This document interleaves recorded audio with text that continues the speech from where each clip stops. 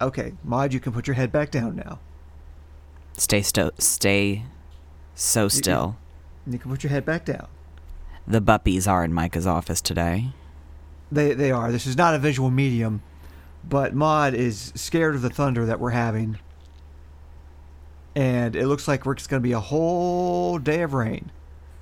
And Maud is not thrilled about that because Maud does not like thunder. It's been very thundery and very rainy today, and the cats are scared. And Meatball accidentally scratched the shit out of me because I went to pet him and he was already scared of the thunder. So he jumped up so fast and I got scratched. And that's on me, and I should have been more sensitive to his needs. In my case, I've just had a very clingy dog all day. Yeah, that as well. Who is literally, as we speak, shaking in my lap. There's been no thunder for like is she really 5-10 shaking? minutes. But yeah, she is shaking. Oh. She's got her little head in her paw on your arm. That's very cute. That's really cute. She turned her head to look at me. This is incredible. So if I seem a little bit off, not quite as energetic as I usually am, it's because I'm trying not to disturb the puppy too much that's in my lap. Because there's a puppy there. You can't... There's a puppy there. Like, don't ruin this. Please. Like, I'm not even sure I'm close enough to the mic. You sound okay to me. But, you know, of course I would say that, I suppose. This is a public episode. Mm-hmm. So I gotta say, right off the bat, coming up with news articles, that was fun. I believe it. I don't envy your task, your gruesome task. But in the end, I did come up with some news articles I think are worthy for us to talk about. Okay, well, that's good. Yeah, without getting too depressing. You can't tell me what we're doing in the episode in the cold open. It's cheating. I can hint to it, though, to entice the listener to listen to more of the episode. Because everybody wants to hear about the news. Oh, also, Mike and I are going to compete to see who gets to do the last segment today. It's going to be really cool. I'm not sure I can compete with a dog in my lap. Well, that's on you. You know, you shouldn't have worn the tire boot to the NASCAR race. What? Think about it. What does a tire boot have to do with NASCAR racing? Can't drive. You shouldn't have brought ankle weights to the marathon. What else don't bring a hindrance to the competition. Did you take edibles today? No, instead I smoked something from the legal weed category. I don't think that our listeners would have cared all that bad if it was illegal weed, but I'm happy you specified just in case any feds listen to this show. Well, I did the same. So we have an interesting vibe in the studio today. No, we kind of do. Now that I'm sitting here looking at it, it is an interesting vibe. You're looking at me really hard right now. I'm not looking at you hard. I'm just looking at you. Shit.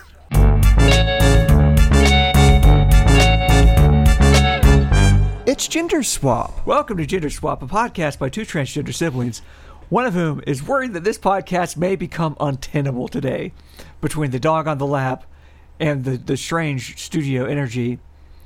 And the other one is just now staring at me really hard. Like, I assumed I was staring at them hard a few minutes ago, but now they're staring at me hard. So now, you know what? This is just, I don't know. Anyway. Do you have pronouns? I'm one of your hosts. My name is Micah. My pronouns are they, them. My name is Stevie. I use he, they pronouns, and this is a sophisticated podcast for sophisticated business men.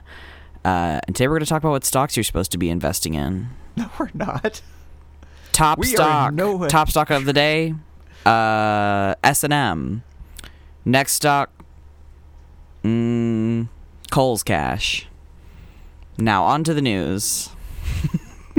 I really hope nobody takes your financial advice seriously. This is not financial advice. Please don't take this as investment advice, and I don't want the SEC to get up my ass. I don't think there's an S&M or a Kohl's Cash stock. Okay, I've got to move the dog. Come on, Miss Maud. Come on, Maud. I got to move you out of my lap. I'm sorry. Also, Applebee's stock. I've heard great things in the works about Applebee's. This isn't insider trading. I don't know anybody at Applebee's. You made it sound very much like insider trading. I did, and then I remembered what insider trading is, which should tell you how bad of a stock guy I am. We need to rebrand our show away from being a sophisticated podcast for sophisticated businessmen. Well, thankfully, it's something that we just pivoted to, so I think with the quick work of my editing skills, no one even needs to know it happened at all.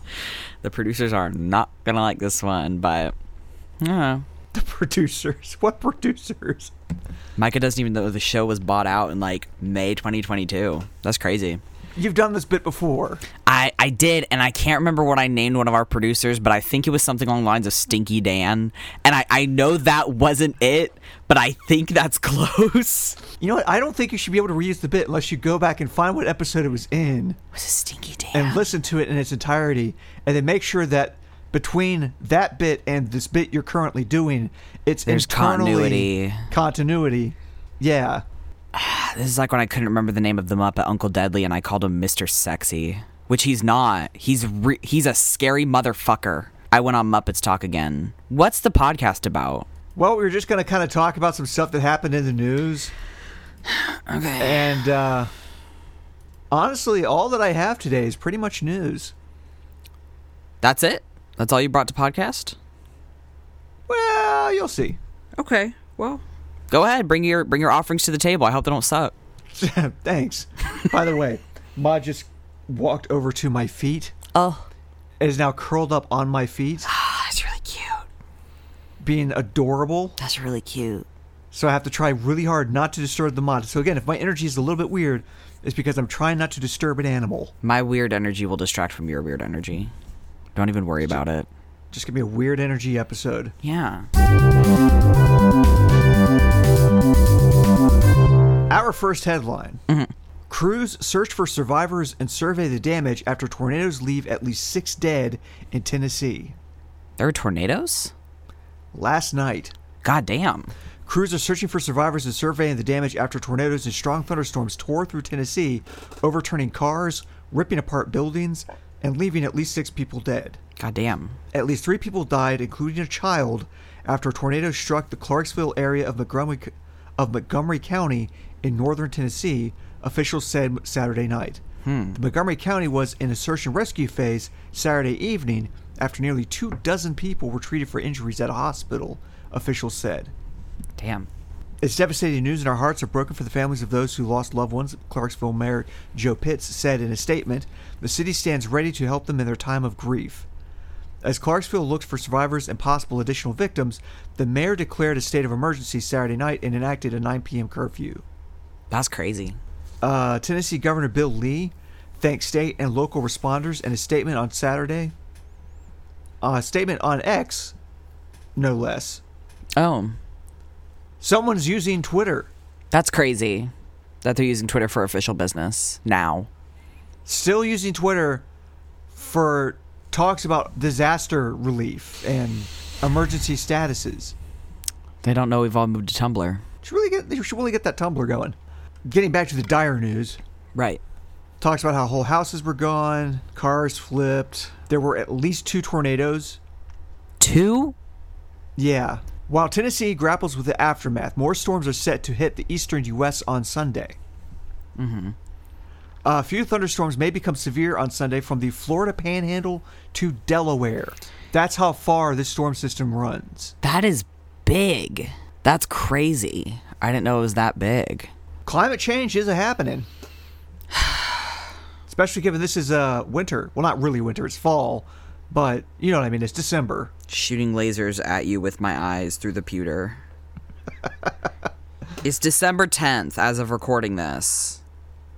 It's supposed to be winter. Shooting lasers at you with my eyes through the pewter. Stop looking As we discussed on another episode, winter doesn't technically start until the solstice, which is on like December 21st. I want to move on from the really kind of shitty news about, hey, there's storms, to a different headline from CBS News. An unbelievably frugal Indianapolis man left $13 million to charities. Holy shit. At Teachers Treasures, a free store in Indianapolis for educators who need school supplies, Executive Director Martin Sheehan is still stunned at her good fortune after someone called and offered her nonprofit more than $1 million. Wow. It was an amazing act of kindness to which I responded, I need to sit down, Sheehan told CBS News. And it wasn't just her. For the past 2 years across Indianapolis, dozens of other nonprofits have gotten the same call. The first thing he said was, what would you do with $1 million? said Emmy Hildebrand, CEO of the group helping veterans and families of Indiana.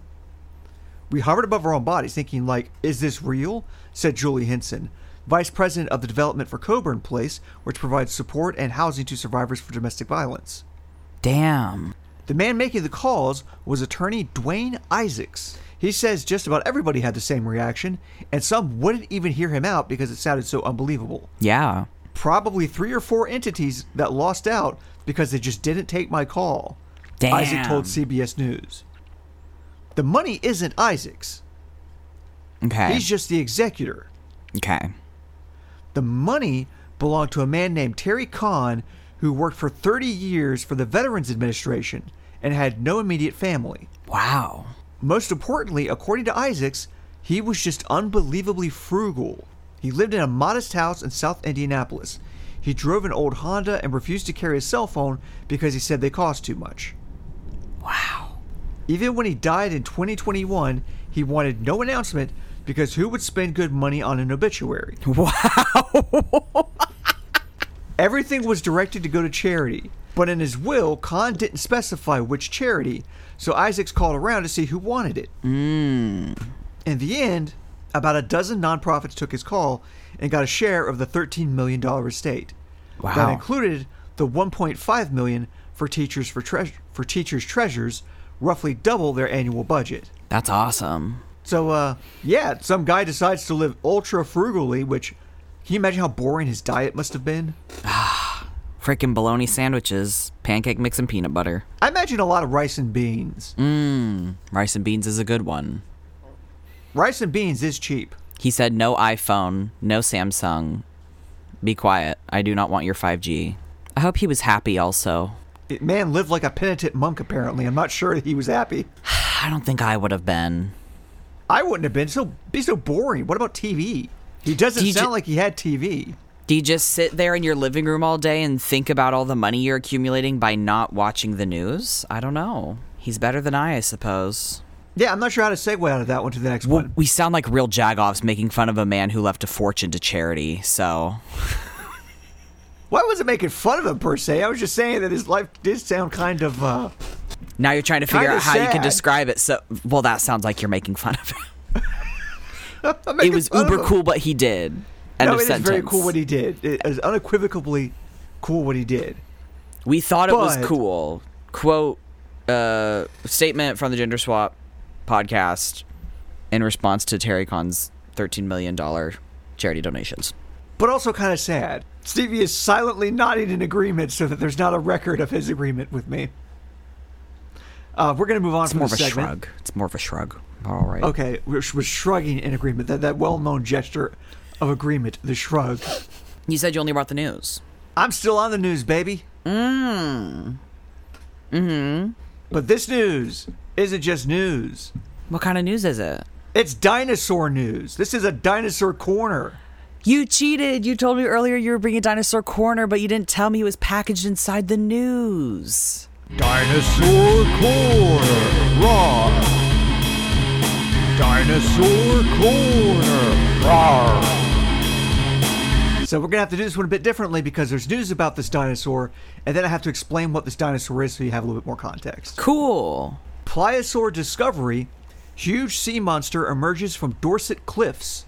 Fuck, I love fucking sea monsters. Ocean dinosaurs are so cool.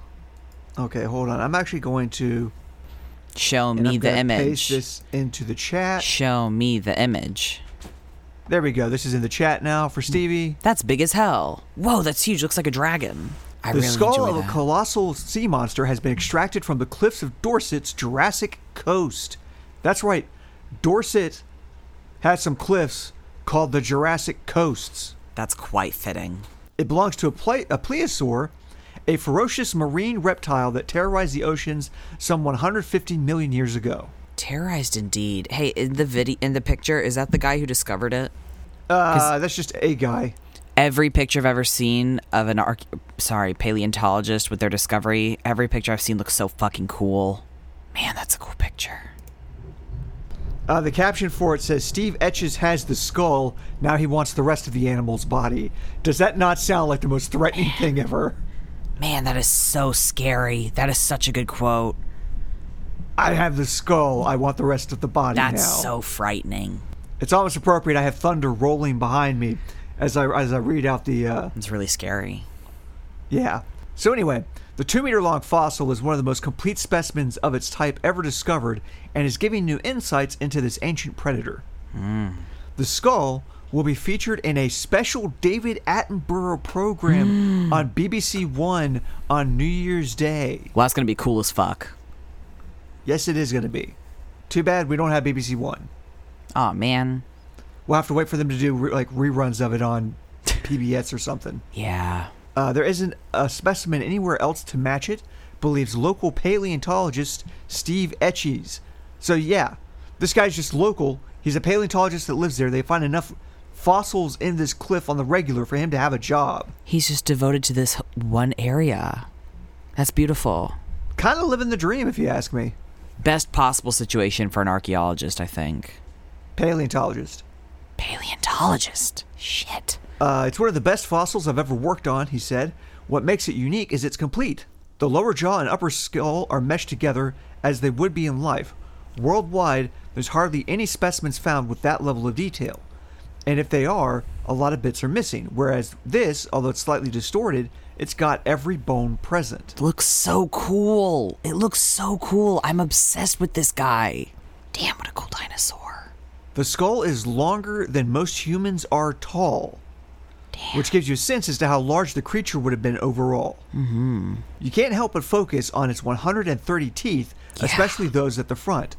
Long and razor-like, they could kill with a single bite. But if you look a bit closer, on the back of each tooth, it's marked with fine ridges that would have helped it pierce the flesh and then quickly extract its dagger-like fangs, ready for a rapid second attack. And I'm going to actually open this image in a new tab and give it to you in the chat so you can appreciate the ridges Whoa. that are on the backs of these teeth. Looks like a fucking Pringle. Not sure that's the takeaway I would have gone with, but sure. Ruffles have ridges, you know? That's crazy. Anyway, so the plesiosaur overall. Mm-hmm. This is the BBC article, news/environment science dash then a number or whatever. Describes the plesiosaur as the ultimate killing machine. Looks like it.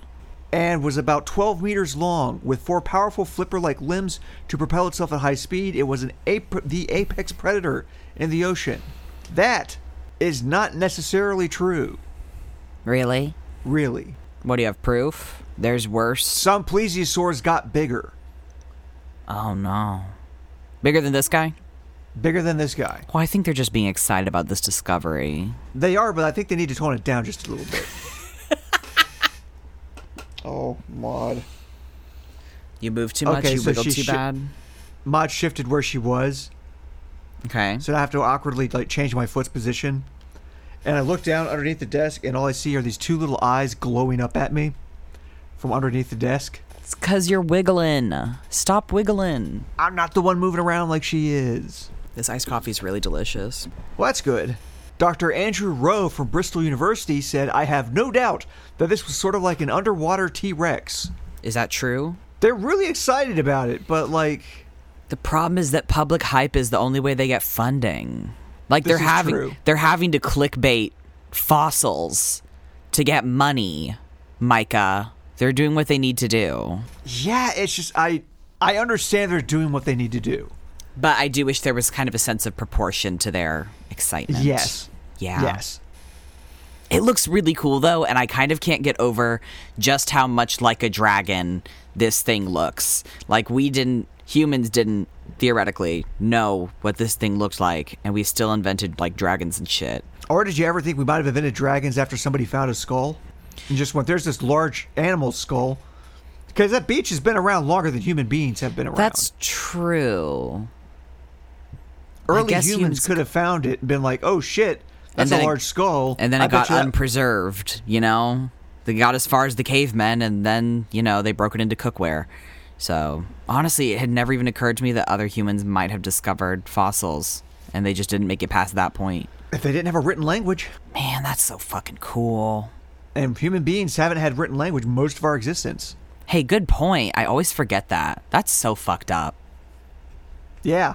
Written language is kind of magical if you think about it. The amount of, like, technological leaps forward it was able to, like, produce. Yeah. That's fucked up. So speaking of written languages... Oh, yeah. I want to get back to talking about the plesiosaur. Yeah. I want to actually talk about the animal itself instead of what the BBC is saying about the animal. Okay. And to do that, I'm going to the extremely reputable website, A2ZAnimals.com. Fuck. Yes. Let's go. And this is animals, and this is the plesiosaur. Let's see. Its prey. What it ate. It ate fish. Mm-hmm. It ate dinosaurs. Mm-hmm. It ate ichthyosaurs. And it ate other marine reptiles. Ate just about every dang thing in the ocean. Biggest threat, meaning the threat to it. Okay. Bigger plesiosaurs. Oh. Because to bigger plesiosaurs, well, that's another dinosaur ripe for eating. That's another marine reptile. Yeah. Most distinctive feature, they had massive and long heads. Is it plesiosaur or plesiosaur? Plesiosaurs. We're talking about plesiosaurs, but the plesiosaurs are the ones that would eat them. Okay. Plesiosaurs had 4 massive flippers, which they used for swimming. Love. Their habitat was open oceans, estuarian waters. And that's not the one with horses. That's the one where the water meets the grass. Yeah, and freshwater habitats. So everywhere there's so water, all of them. much. So all of them. Right. All water. Water when it's by land, water when it's not by land, water that's salty and also not salty. That's all the water. That's all of them. Have a nice, refreshing glass of water. Oh shit, there's a plesiosaur in here. Yeah. Too bad. Other water source, but it's also there. Its predators were bigger plesiosaurs. Already said that. Its diet was carnivore. Was it venomous? No.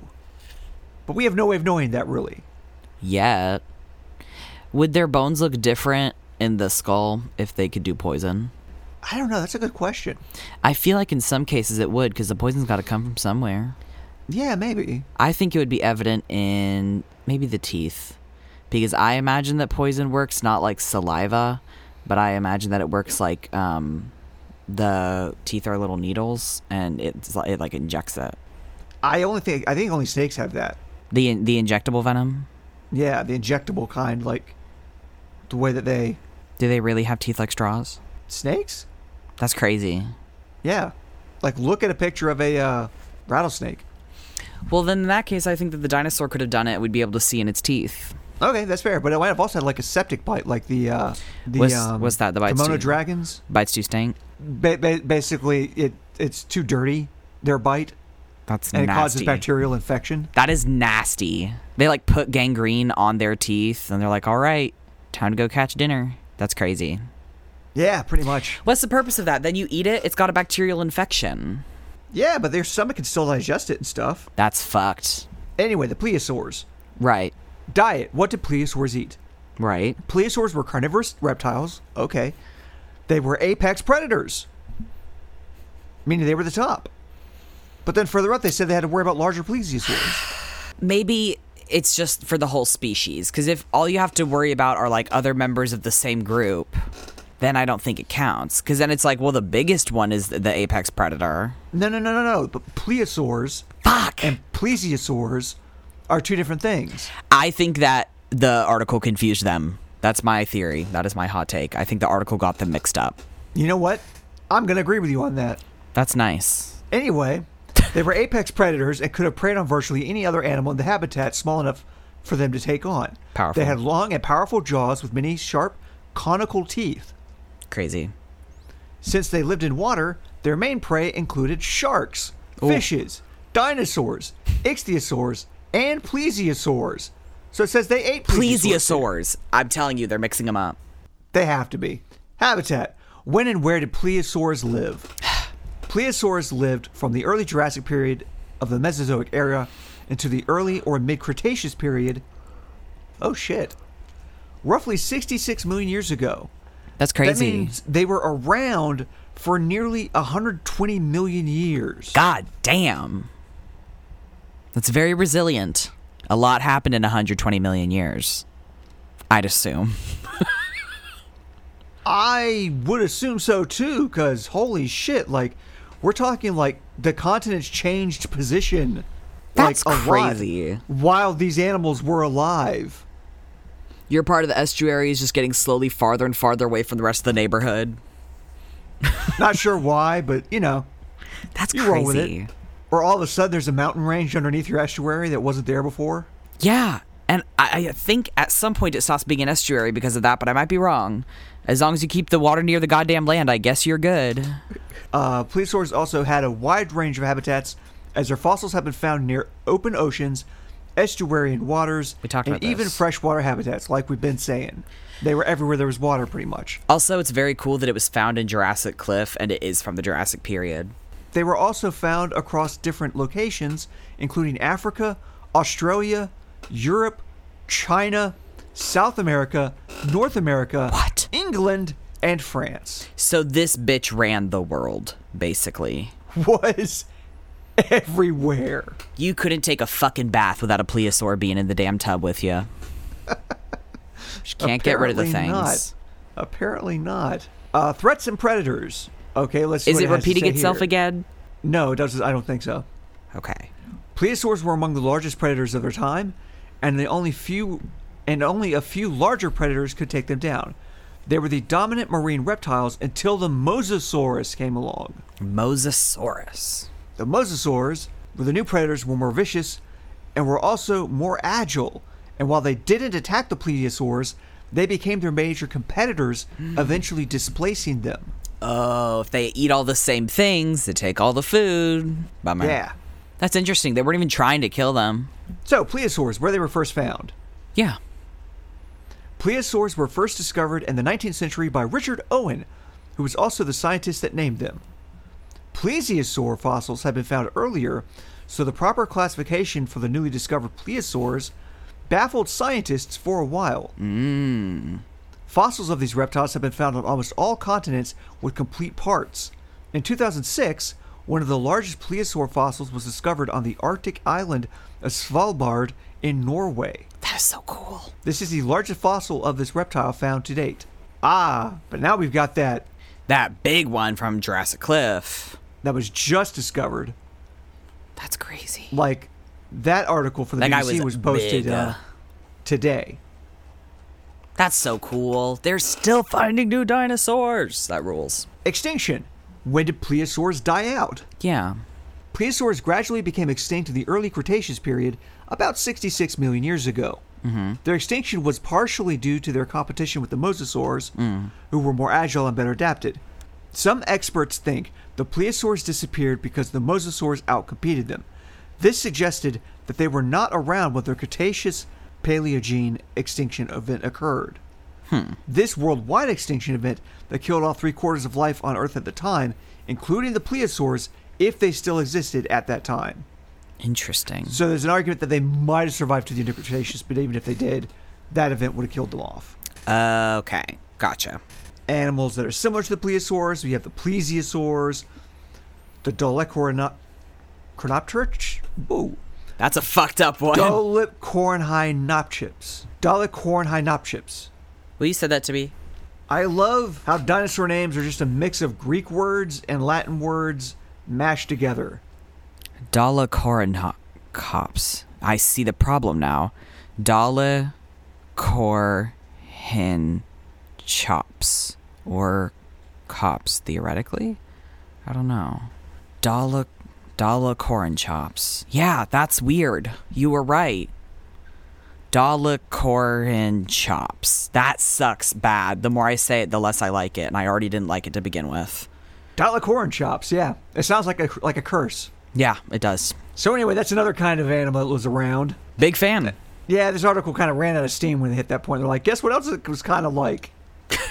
This name that you're going to fucking hate. Yeah. The Dolichorhinopteryx. Which sounds like I'm saying dollar corn chops. It does. It's really, really hard to distinguish when you're saying it. For the dear listener, it's Dolichorhinchops. Dolichorhinchops or Dolichorhinchop. Who gives a shit? So yeah, that's all all the news and dinosaur news I had today. Well, that's awesome. I have some pretty cool stuff for us coming right up. But first, a pee break.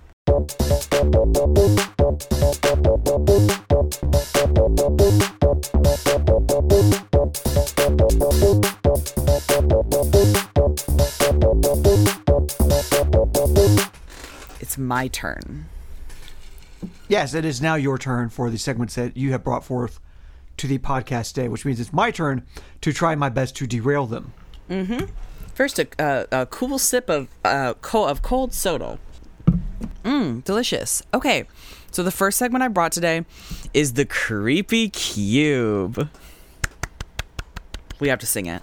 Climb into the creepy cube. Climb into the creepy cube. It's so good. Okay. Okay. It's not even the one we use. Then why is it the one you did?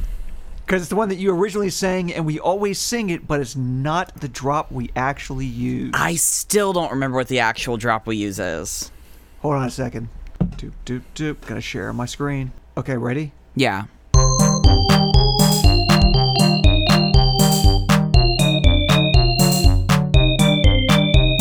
I've never heard that before. I swear to God, I've never heard that before in my entire life. I have played it for you repeatedly. I know for a fact you have heard that drop before. Well, I've been blocking it out.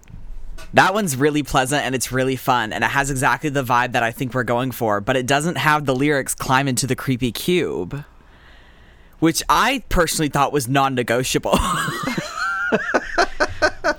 I'm sorry that I didn't get that across in the contract. You came up with the song after I'd already written the drop. Did I? You did. Well, I came up with the name of the segment.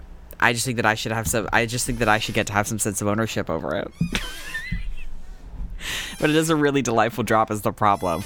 I just need to smush my own lyrics onto it. I'll workshop it. Okay, so we're. Sorry. So we're going to be talking about what I brought in front of the Creepy Cube today. I have rolled on up with one of those dollies that you use to wheel a bunch of boxes, and I've just rolled on up to the front door with an Iron Maiden. You guys know all about the Iron Maiden. Looks like a freaking coffin, but it's got spikes in it. Pokes all those damn holes in you. Well, it's not even freaking real. Mythical torture device consisting of, theoretically, a solid iron cabinet with a hinged front and a spike-covered interior sufficiently tall to enclose a human being. Problem is, obviously, oh, by the way, this is coming to us from wikipedia.org. The first stories citing the Iron Maiden were composed in the 19th century. So the use of Iron Maidens is considered to be a myth because it seems basically like this was just a blatant fabrication in the 1800s. Basically created to sell to antiques dealers, basically saying this is a cool torture device that they used back in the medieval times. Weren't those bastards crazy? Weren't they into some fucked up shit? And then antiques dealers and museums were like, man, that is so fucking cool. We're going to put a Middle Ages device in there. Anyway, all of those were made at that time and like aged fake style. Basically, they just made artifacts that looked old to sell to antiques dealers. So it does have a reputation. This ties into... You know what this ties into? What? Well, we talked about on the bonus episode that if you're not a Patreon listener, you didn't get to hear. But on the bonus episode, we had a long discussion about how back in the day, you could just pretend to be a doctor. Yeah. You could just pretend things because everything was just kind of made up. Roll up into town, say you have a medieval torture device, and all the museum owners go, well, that's fucking cool. Give me that right now for my big room full of stolen stuff. Which means that, like, not only are you pretending, but obviously the museum person is pretending too. Oh, yeah. Everybody's pretending this shit belongs to them. Because you roll up with your medieval quote-unquote torture device. You're like, hey, don't you know about the Iron Maiden, the hot medieval torture device? And the guy's going to go, of course I do. I run this museum. Yeah, how would I not know about this? It's like, oh, well, do you want one? Because I have one for sale. And he's like, well, I've got to get me one of these. Yeah. And here we are. People bullshitting each other. All day long. And then weird stuff like dinosaurs exist for real. Yeah, really. But the Iron Maiden wasn't, like, born in a vacuum. So, looking over its history... Despite its reputation as a medieval instrument of torture, there isn't any evidence of it existing before the 19th century. But there are ancient reports, so kind of rumors, of the Spartan tyrant Nobis using a similar device around 200 BC for extortion and murder. So it looks like they might have done it a little further back. The Abbasid vizier Ibn al-Zayat is said to have created a wooden oven-like chest that had iron spikes for torture, which would ironically be used during his own imprisonment and execution in the year 847. So that's more like an evil suitcase, but it is still, boxed with spikes in it. Just not the standing coffin kind of style we had later. Wolfgang Schild, a professor of criminal law history, and philosophy of law at the Bielefeld University, has argued that putative Iron Maidens were pieced together from artifacts found in museums to create spectacular objects intended for commercial exhibition. So kind of those, really cheap sideshow attractions at carnivals, where it's like, look at this tiny pony, and it's just a Shetland pony in a deep, deep pit, and you feel really bad for looking at it because get him out of there. And then there's the tent that is just full of puppets and creatures made of resin, and they're or there's the tent every now and then for the man-eating chicken. What? Have you ever seen the man-eating chicken? No. Is it a regular chicken? Nope, it's some guy eating a plate of chicken. That's really funny. For real? That's like a joke that they do? Yep, that's a for real one that they do. That's very funny. I do enjoy that. Well, this was just for people who want to see fucked up artifacts. Several 19th century Iron Maidens are on display in museums around the world, including the Museum of Us, the Meiji University Museum, and several torture museums in Europe. Because of course they have those. Of course they have a torture museum. Multiple. Which means there's a market for it. Mm-hmm. Yeah, that's unsurprising. The possible inspirations for the Iron Maiden, they may have been constructed as probable misinterpretation of a medieval Schandmantel, that's German, which was made of wood and metal, but without spikes. Inspiration for the Iron Maiden may have also come from the Carthaginian execution of Marcus Attilius Regulus, as recorded in Tertullian's To the Martyrs and Augustine of Hippo's The City of God, in which the Carthaginians shut him into a tight wooden box where he was forced to stand, spiked with the sharpest nails on all sides so that he could not lean in any direction without being pierced. Or from Polybius' account of Nobis of Sparta's deadly statue of his wife, the Iron Apega. What? He made a deadly statue of his wife. That is wild. It's either very flattering or very insulting. I can't decide which. The mechanical Apega, according to Polybius, was a machine, a well-executed replica of the real wife of Nobis, which was used by Nobis to collect money from unwilling Spartan citizens. Those who did not give money were sent to deal with his wife. This was the replica, dressed in expensive clothing, with arms outstretched. When the drunken visitors hugged her, this triggered the arms to close. The device's arms, hands, and breasts were covered with iron nails, and the arms were capable of crushing the body of its victim. And Nobis would control the machine through hidden devices until the victim agreed to pay tribute or fucking died. Hey, that's wild. Sometimes people forget that they did automatons and shit, or at least supposedly. That's wild. Yeah. Fucking buttons and pulleys and levers, and give me my money or die by my wife's titty. Wow. Give me not just my wife's titty, a puppet of my wife's titty. A puppet of my wife. Oh, she was also a tyrant, the real woman, and she helped in furthering her husband's ambitions, supposedly. This is fascinating. She ruled Sparta like a Hellenistic queen, similar to Cleopatra and Arnisoe, because she received men at court alongside her husband. Okay, good for her. Anyway.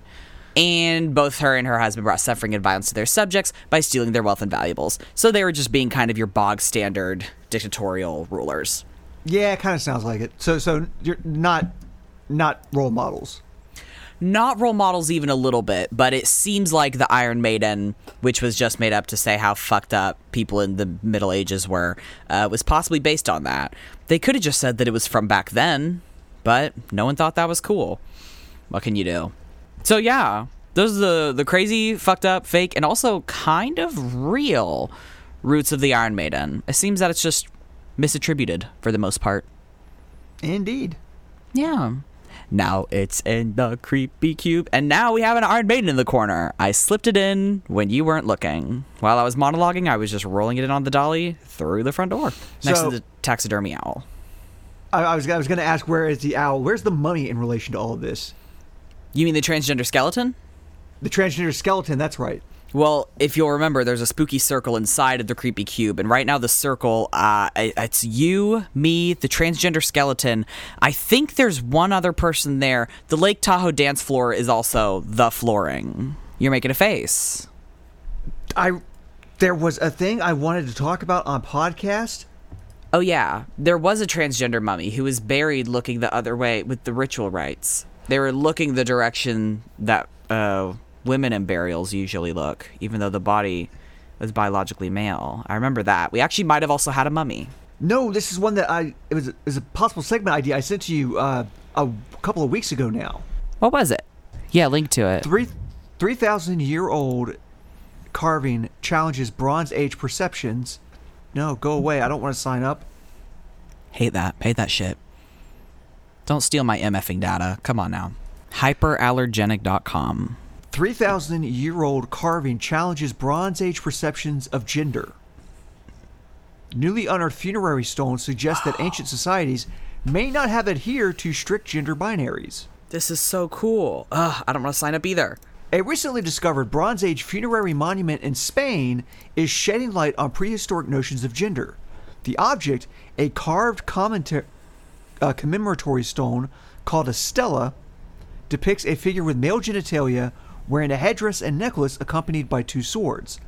Previous scholarship assumed that the headdresses and necklaces signified female identity and swords noted male identity, but the presence of both adornments in the roughly 3,000-year-old carving suggests that Bronze Age societies may not have adhered to strict gender binaries. That is so fucking cool.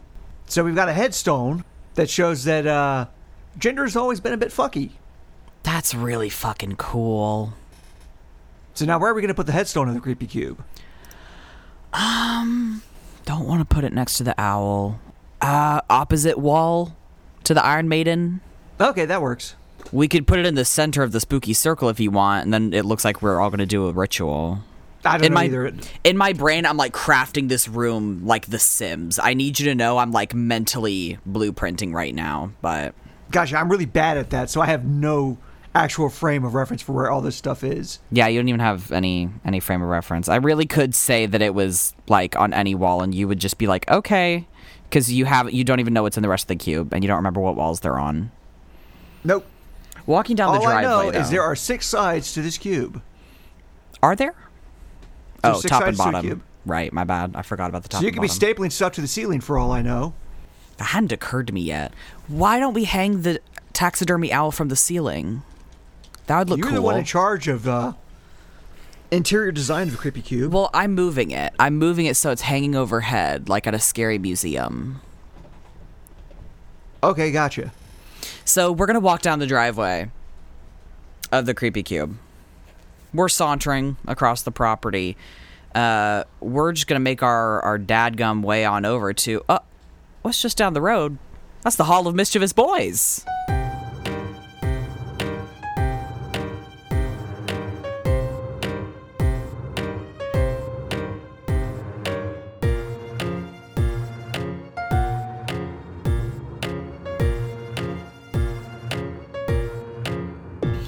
So I'm presenting before the council, of which you are presiding as the head of today. I would like to discuss the bootlegging roots of NASCAR racing. So you want to put a concept into the Hall of Mischievous Boys. An event. We haven't done that before. Well, I'm presenting it before the council. I don't... Okay. Give them a fair shot. I'll give them a fair shot, but I'm sitting here like, we've never done a concept before. I'm just trying to think if we've done anything close to a concept before. Well, this is coming to us from prohibition.themobmuseum.org. Well, all right. But to be clear, this is a topic that I have also fact-checked elsewhere in case you're concerned. Do they cite their sources? Let's check. If they do, I'm honestly going to be disappointed. They don't. I don't see any sources. We'll see if there are any in-text sources, but I don't see any at the bottom. Yeah. The pictures aren't either exactly. They have good descriptions, though. So the title of this article is simply NASCAR Rooted in Prohibition Bootlegging. From North Carolina to Spokane, Washington, bootleggers during Prohibition used souped-up automobiles to stay ahead of federal agents and local police while transporting illegal whiskey on back roads in the dark of night. The idea was fairly simple. Take a car that looked ordinary on the outside, modify the engine for greater speed, remove the floorboards, passenger, and back seats to store as many cases of liquor as possible, install extra suspension springs to handle the weight, a dirt protecting plate in front of the radiator, and run the prohibited booze to customers by outsmarting or outrunning the authorities. Note that they said the idea was fairly simple and proceeds to give a paragraph of instructions that seemed decidedly unsimple to me. But I digress. So this was all... It sounded simple to me. It sounded to me like they were giving directions on how you too can outrun the cops. This is a real try it at home. Yeah. This is a real let's play along at home. So they're doing all this. If you don't have it in your own garden, store-bought is fine. Store-bought is fine. They're doing all this shit just to get away from the cops. So to elude federal prohibition agents, sheriffs, and cops on these roads, these daring runners needed sharp driving skills to speed and maneuver along dirt, gravel, single lane, and occasionally paved roads after dark, and at times with their headlights turned off. Even before Prohibition came to an end in 1933, racing these high-performance cars became a popular pastime among the runners in North Carolina, Virginia, Tennessee, Georgia, and elsewhere in the South. They raced each other's cars, many of them Ford models, on weekend afternoons out in the country on makeshift dirt tracks. Such were the bootlegger roots of the stock car and what would evolve into the National Association for Stock Car Auto Racing, or NASCAR, in 1947. You know, I never knew what NASCAR stood for. I did, but I forgot. It's one of those things that, like, you just kind of forget. And then you hear it again, you're like, oh shit, that's what it was. Yeah, I didn't know that stock cars was like a type of specific car. Booze runners looked for good mechanics who knew how to make their engines run faster and handle better than police vehicles. Also, that weren't narcs, I would assume. This became even more important in 1932 when Ford introduced its flathead V8 with 8 cylinders, a powerful car that runners started using, as did police departments, to keep pace. By the nature of their illegal liquor business, veering fast along curvy, mountainous roads, runners taught themselves to be the best stock car drivers of the era and beyond. Although national prohibition ended in 1933, production of illegal whiskey continued for years after to avoid taxes and regulations. Many future NASCAR drivers cut their teeth bootlegging illegal moonshine in the 1940s, such as NASCAR Hall of Famer Junior Johnson, who won his learner's permit by running... Junior Johnson. That is a great fucking That's a very name. Southern name to me. Junior Johnson. And he won his learner's permit by running Corn Mash Hooch before his NASCAR debut in 1955. I didn't know they let you multitask while taking your driver's test. Right? Let's see how well you drive. Okay. Well, I have to run this errand real quick. If you're just I have to make a stop at my peepaws. What's in those bottles? Don't worry about it. Cooking oil. Cooking oil. I'm just looking over these examples. The rum smuggler Edmund Fahey of Spokane, Washington, smuggled cases of Scotch whiskey from Canada inside his modified Buick across the border in the early 20s. And he had to guard against getting flats in the era's flimsy tube tires, and runners also had to be good roadside mechanics. The rum smuggler put his cars through mechanical tests as tough as those devised by test drivers. Tires were put to the severest possible tests, heavy loads, hauled over the toughest of roads, often at reckless speeds, kept the rubber on your car always under the utmost strain. Therefore, the rum smuggler at all times used the best tires that could be bought, and several companies developed tires specifically for the rum running trade. Many a runner served time in jail simply because his rubber failed him at some critical moment. And Fahey, the guy who was running rum from Canada, dropped out of a runner's racket after an arrest and 6 months jail sentence in the mid-20s, and he did not end up as a racer. But as it says here at the end, it says that the legacy of the Prohibition runner went beyond casual backwoods racing. In 1936, when the city of Daytona, Florida, held the first organized stock car race as a promotion. It lost money, but a Prohibition-era mechanic named Bill France, who placed 5th in the race, was determined to find some way to organize stock car racing. And after more than a decade, NASCAR's organization set a single set of rules for racetracks and formalized the sport. And then the first NASCAR race was held in Daytona in February 1948. And the winner was in a modified Ford. Bitch, the winner's name was Red Byron, and he was a former moonshine runner. Also a great name. Also a great name. Amazing. So I present to you the original NASCAR drivers, the original moonshiners and rum runners. To the council, will we let these nasty, mischievous boys in? So we're doing like a group deal here, a Groupon. Yeah. Yeah, we'll let them in. Yay! And they all come running in, their little cars come chugging in behind them, and they're all clinking because they got bottles in them and shit. I'm not sure it's safe to run those engines in an enclosed area like the Hall of Mischievous Boys. Well, it's a big, huge party now.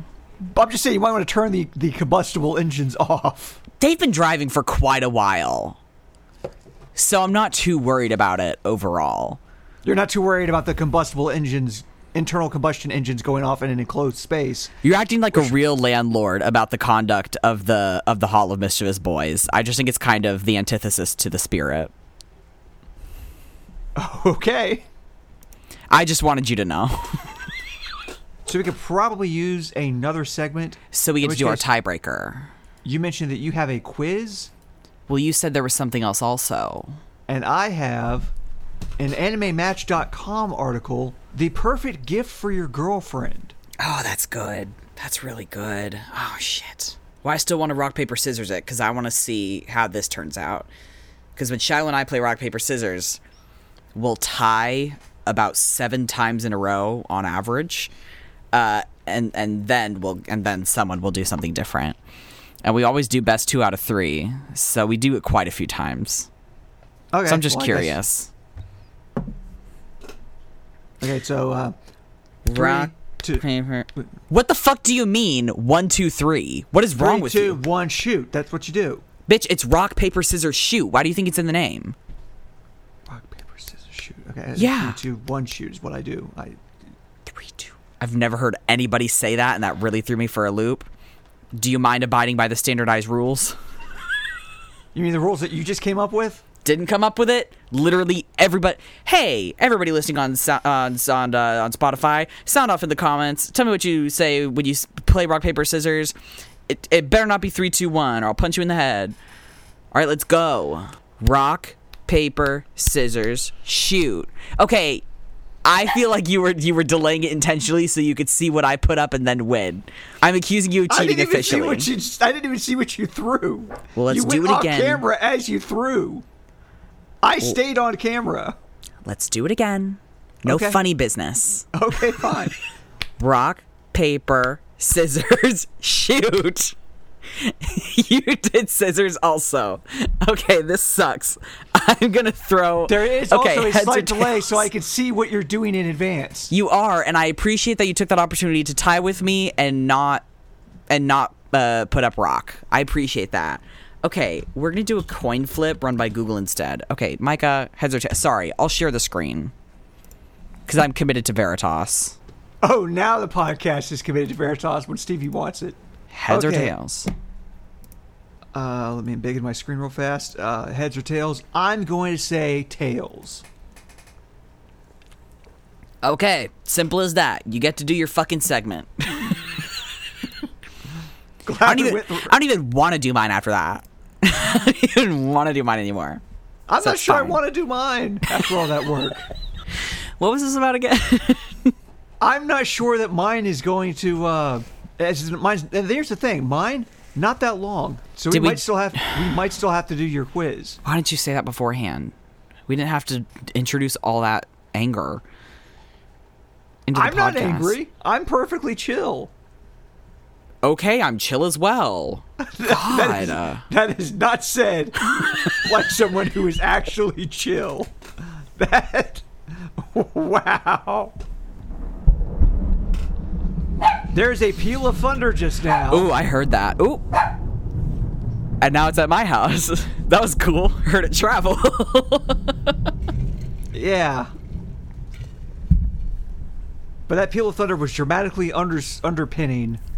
That was really loud. It was quite loud. I know, girl. You want up? Oh, she wants up. She's just a baby. Okay.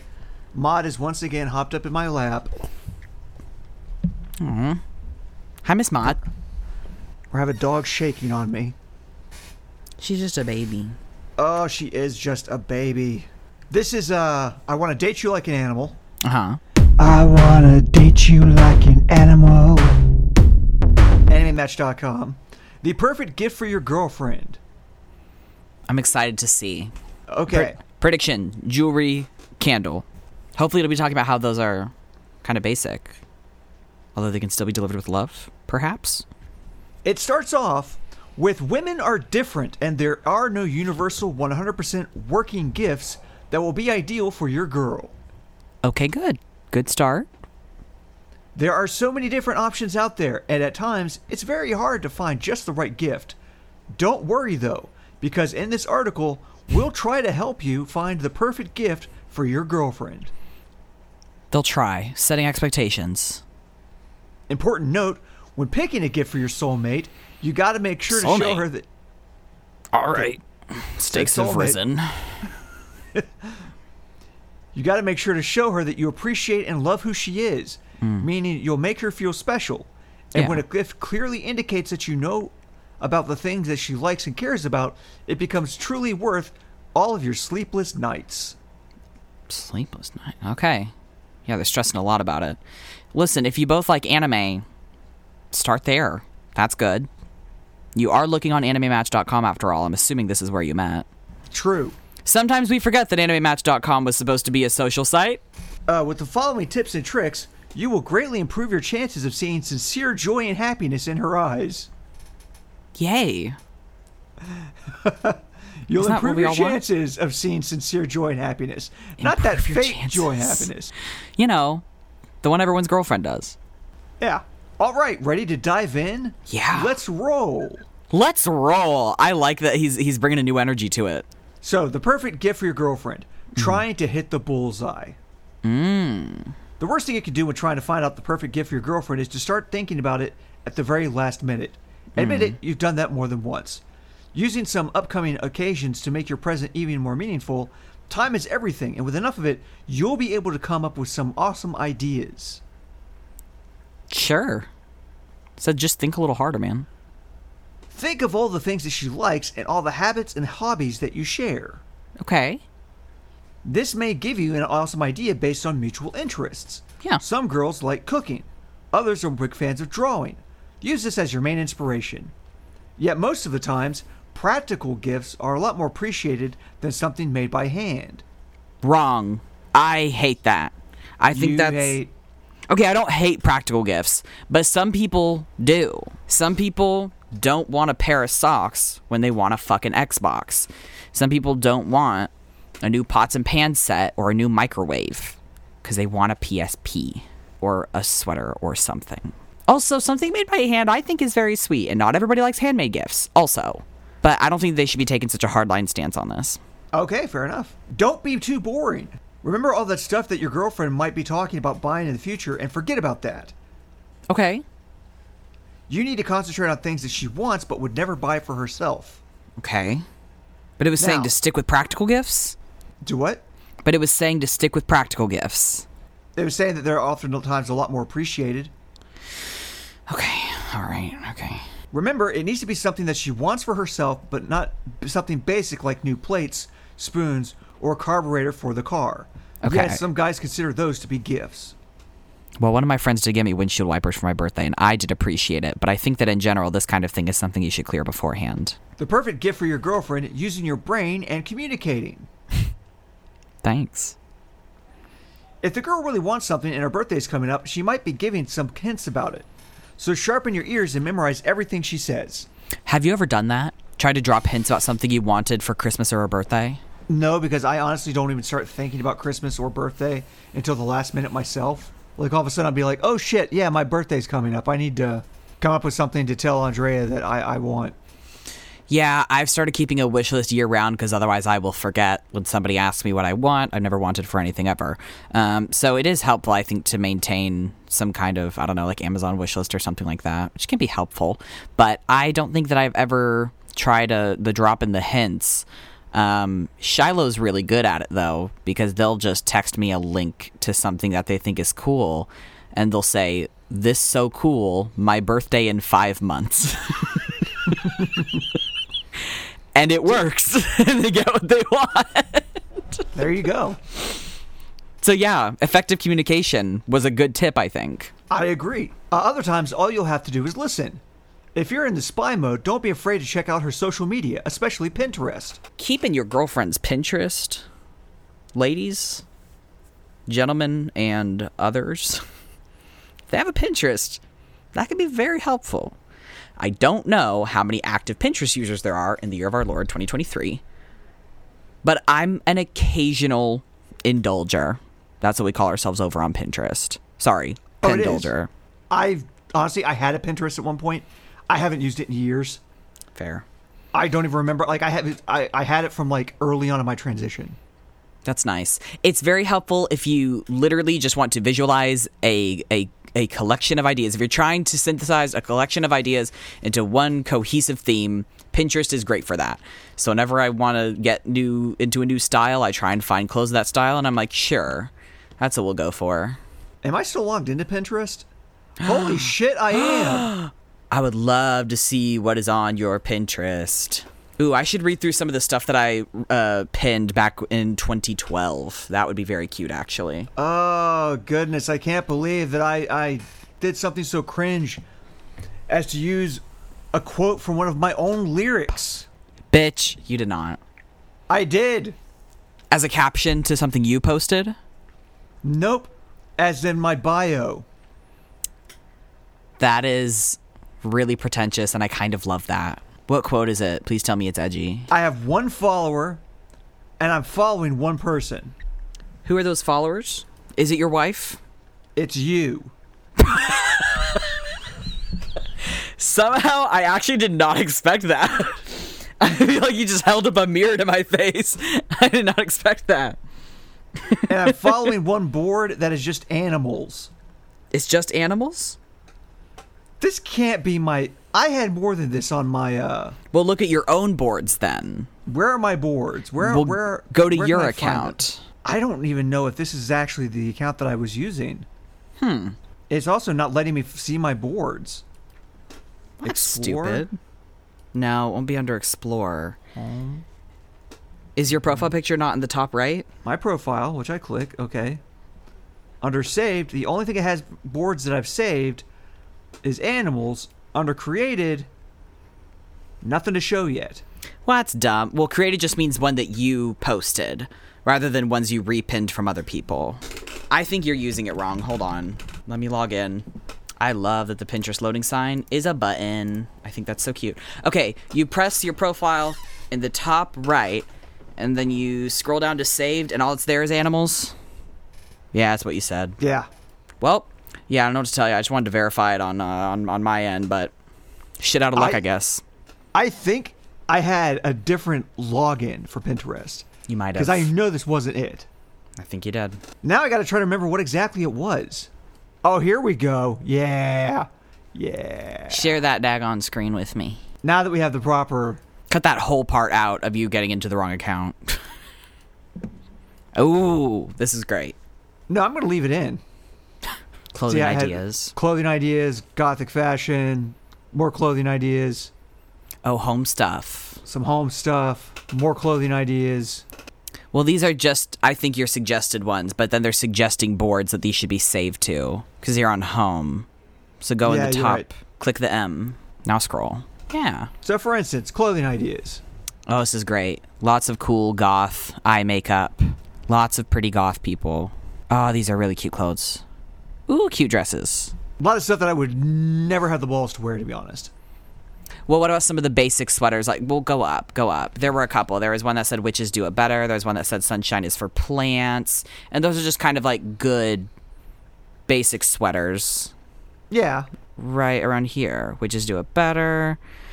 Get in, There's loser. a picture of a coffin that says get in, loser. Never trust the living. I think those are cute. You wear stuff kind of like that already. Like the graphic tee stuff. Yeah. Well, let's see what other ideas. Goth decor. Your house has stuff like this. Which has a lot of some really good ideas, actually. Little snake embroidery. Solid marriage with Morticia and Gomez. Lots of Morticia and Gomez. Oh, some various gods and goddesses. That's fun.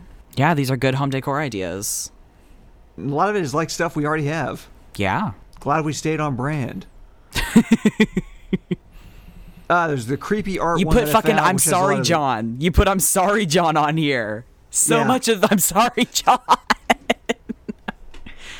For those who don't know, it's Eldritch Horror Garfield. That's all you need to know. Norm decor. Norm decor. One pin. One pin. Was this supposed to be home decor? I get the idea that this was a misnamed board. Yeah, I don't know what that is. They had backyard ideas, which were ideas for stuff to do in the backyard. Like different kinds of composting systems and whatnot. Cool compost. You could do all this stuff if you don't have a backyard that gets taken over by ants like I did. Which ants taking over the yard kind of fucked everything up. You did get pretty short end of that stick. Yeah. There's a board full of gothic fashion. A lot of jackets. A lot of jackets. Do you like the assassin style hoodie jackets from edealretail.com? Actually, yeah, I think I could still rock that. I'm intrigued. I like seeing what you still ascribe to and what you don't. I'd rock the shit out of this one. This Lots Victorian of very tailcoat, cool tailcoats. Purple and black tapestry. That's quite cool. Again, this unfortunately is not a visual medium, which Pinterest is a visual medium. Pretty exclusively. So it's kind of hard to accurately describe what a Pinterest board looks like, but needless to say, goth is shit. At least Micah's is, yeah. Gothic Garden, a single pin. The single pin, which shows different kinds of black flowers that you can plant. That's quite cool. Yeah. Brazen Hussy was the name of one of those flowers. Yeah, I think we actually got some brazen hussies at one point. That rules. Yeah. But yeah, I knew I had a you did have a better Pinterest board where I did more stuff with it. Any followers? 5 followers. None of which are me. None of which are you. 2 of those look like porn bots. I'm pretty sure 3 of them are. Yeah. Maybe even 4. Everyone who's not your wife actually might be a bot. Well...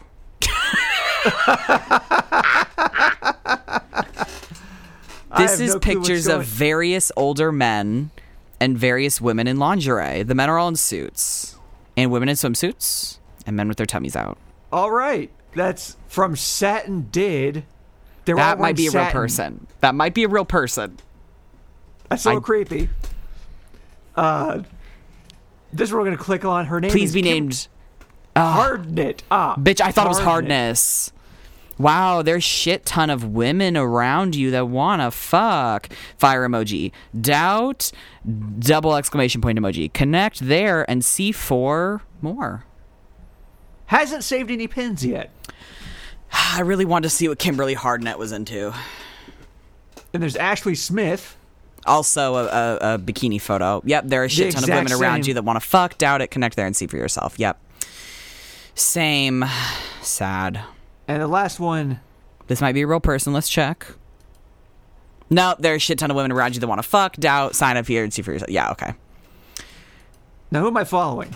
Ghoulish Girls, Killstar, Your Wife. Yeah, you got a few. Oh, Illustrator. Cool art. Yeah, really cool art.